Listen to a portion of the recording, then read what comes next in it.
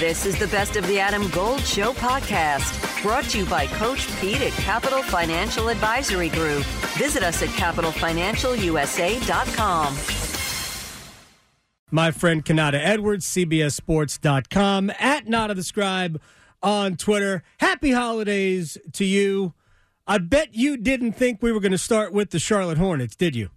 No, we rarely do. So I was prepared for everything. Were you? Not that. But thankfully, I was up last night watching that game because I was entertaining. Very entertaining game. Actually, we place bets here every day, and I had the Hornets plus 335 in the money line. They had played really well the game before. Yeah, and I thought Gordon Hayward is actually playing, so let's take advantage of these moments when we see Gordon Hayward in short pants and take advantage of it. That's a good win because I love Sacramento. They've got their issues, but I love that team. And somebody's trying to downplay Domantas Sabonis' 28 points, 23 rebounds, 7 assist performance. And I don't know how you can downplay that because there are other – not everybody does that. That's like baby Jokic stuff. It is, but the thing that you got to remember – there's this running joke with the Charlotte Hornets, unfortunately. Yeah. When you have the struggles that they have when it comes to defense and rebounding, for a while, it was every team set their 3-point record against the Charlotte Hornets. Right. Now it's every big man, if you want a career night and probably have your agent talk to the team tomorrow, circle the game against the Charlotte Hornets because they're that bad at defensive rebounding at that point to where you're going to look like prime Dennis Rodman on any given night against the Charlotte Hornets. They're that bad at defensive rebounding at this point. Yeah, Sabonis, though, is one of my favorite players in the league. And I don't know if you're a fantasy basketball player. I'm not, but my son reads box scores to me every day, and we laugh at Sabonis's box scores. It's almost like when Jokic did the whole Wilt Chamberlain thing the other day where he had 40 points, 27 rebounds, and 10 assists? Yes, get out of here. And he basically had 20. I'm surprised Jokic didn't go for 40 that night. I was watching that game, and he had 20. He had like almost 20 by halftime. Rebounds. That was the crazy part. Was like he could have really hustled and gotten him like 40 rebounds, and he didn't. But that's also because he was busy just carrying the offense for large swaths of that game as well. At Nata the Scribe on Twitter, Nata Edwards is joining us here on the Adam Gold Show. I want to bring this to a bigger picture. The NBA has a Robert Sarver problem. We'll get to the new owner coming in. Had it, Robert, right. But no, I actually think it's present tense. Nobody should be surprised that an owner who is in and of himself a culture problem has a culture problem within his organization. As the news came out yesterday, the investigation, that there were others in the organization because the owner sets the tone. Just like I'm not surprised. Daniel Snyder wasn't the only bad actor within the Washington Commandos. So your thoughts on this organizational problem? Because we don't have to go back that far. We had problems with Mark Cuban's team in Dallas. That's where I was going to go with this, is that we've seen this before where Dallas had swore they were going to clean it up. And it took a Jessica Luther Sports Illustrated piece to show that, hey, this wasn't getting cleaned up properly. And I think the thing that we probably, and I think this is the thing that the NBA basically made their mistake on, was they were expecting, hey, we clearly have a buyer involved. We're going to let him take all the trash out. And we just have to hope that no one goes sniffing around, because once we got Sarver to say, hey, I'm interested in selling, make me an offer, then that would be it. We wouldn't have to worry about this. And instead, the folks that were involved with this, who were unsatisfied, mind you, and made it very, very clear that they were unsatisfied with this entire investigation on Twitter, basically went back to Baxter Holmes and the ESPN team and told them, hey, look, this is still going on. This hasn't been addressed. So this is a lot of this should have been handled the first time. and it's not. And now the consequences are coming back to bite the NBA for not doing thorough enough of a job and saying, hey, get these guys out of here while you get this team sold, and let James Jones run everything. So like I have a lot of this is on the NBA. A lot of this is on Robert Sarver. Thankfully, or I would say miraculously, somehow after this story comes out, we get news of a new owner.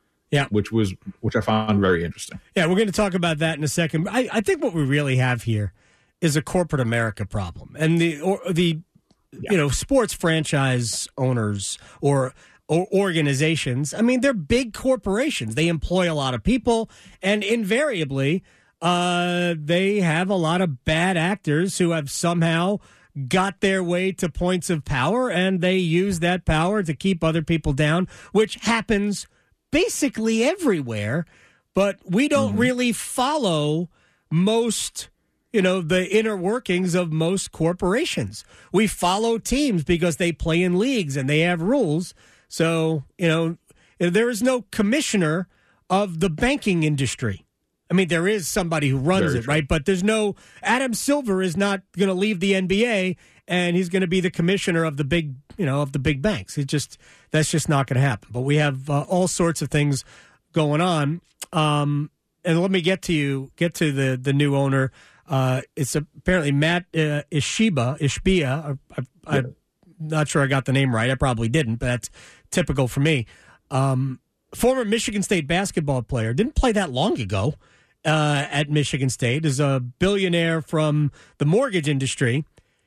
And they're buying the Suns and the Phoenix Mercury for $4 billion. Yep. Billion. The Suns are... I don't even know what to say to that. Can you finish the sentence here? I don't even know how to react to that. Adam Gold here with my man, Coach Pete DeRuta, Capital Financial Advisory Group. Are most of your clients hands-on, or they just give you their money and let it work for them? About 90% give the money, and then we meet every year and go through status reports, have a financial pit stop, making sure everything's fine. It is like a puzzle, Adam, but for the next 10 of you, we'll solve your own retirement puzzle at no cost or obligation. Call and claim your comprehensive review with Coach Pete and the team, 888-843-0013, or text ADAM to 600-700. Adam Gold is a paid spokesman. Investment advisory services offered by Capital Financial Advisory Group, a North Carolina registered investment advisor. I would tell you this. This has a lot of domino effects, because now the going rate for those two rumored expansion franchises that are going to come into play at some point, whether it's Vegas and Seattle or Vegas and Vancouver or whomever. Mexico City. Mexico City as well. I forgot about them.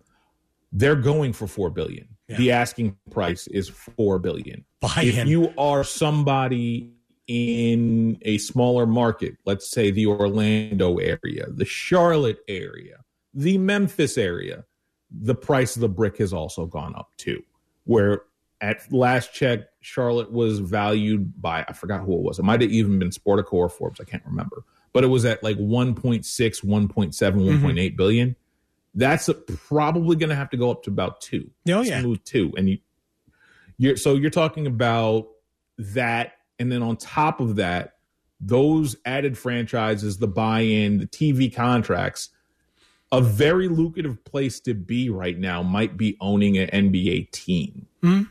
So I think when we start thinking about this in grand scale terms, and we start talking about, hey, clean up your act business-wise, we're finding that, hey, the money doesn't necessarily care.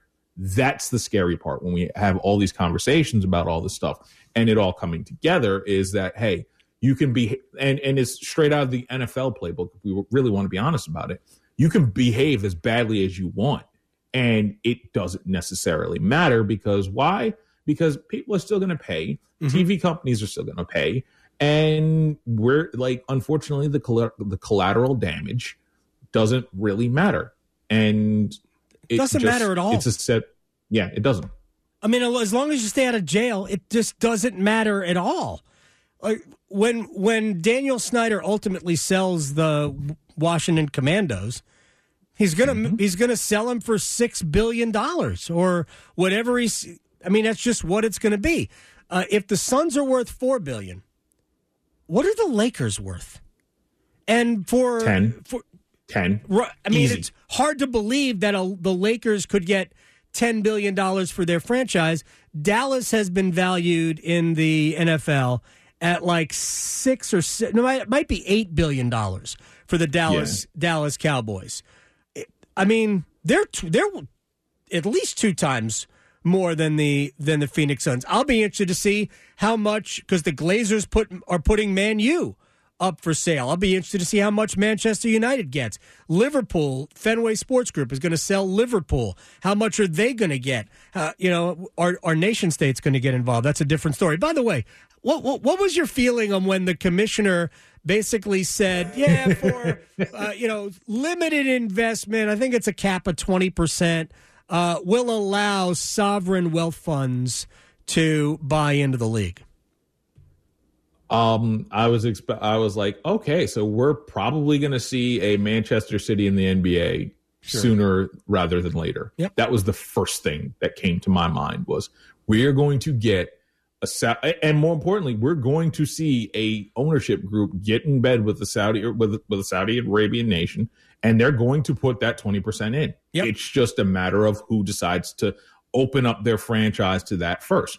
I'm going to be really, really interested to see who it is and what the reaction is going to be to them. Here's my feeling on this.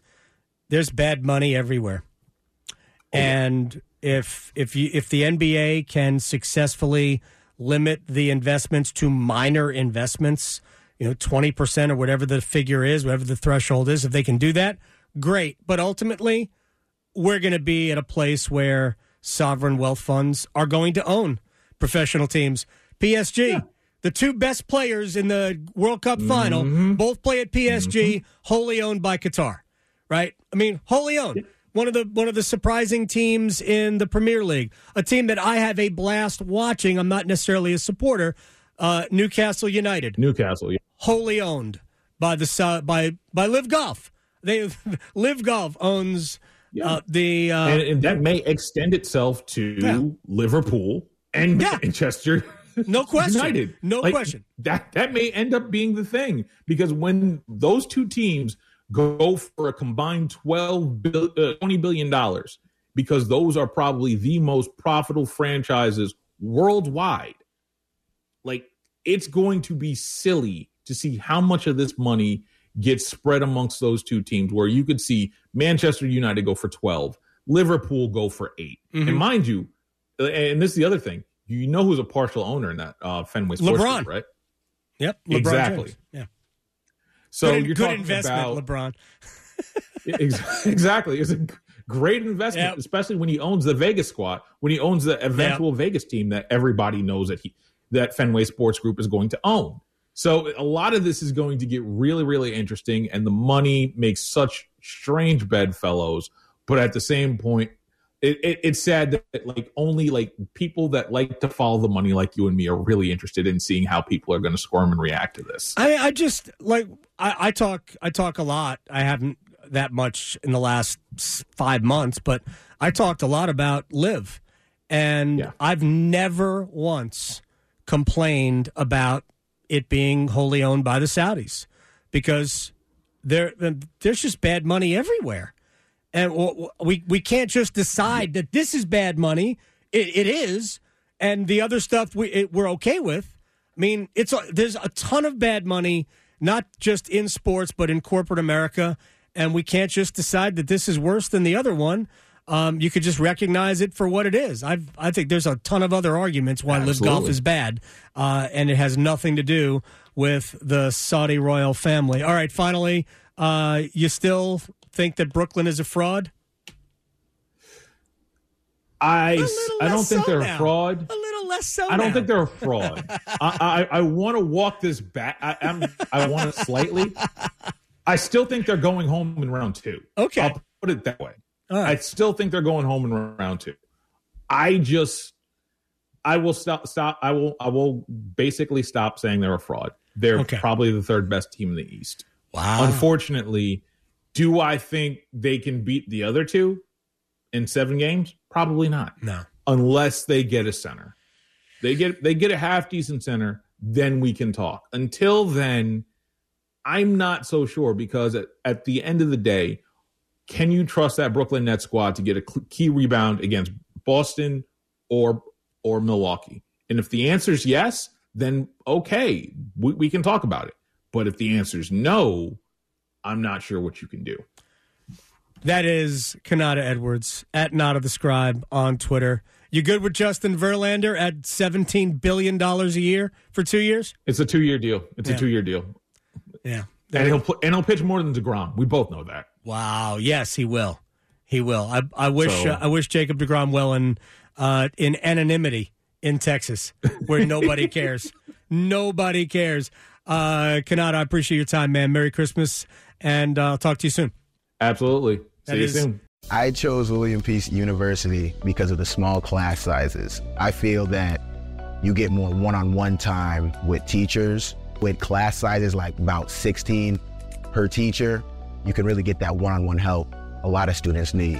A 12-to-1 student-to-faculty ratio is just one of the many reasons students choose William Peace University. Extra attention starts day one for career planning with their Career Services Center. Find out all they have to offer at peace.edu.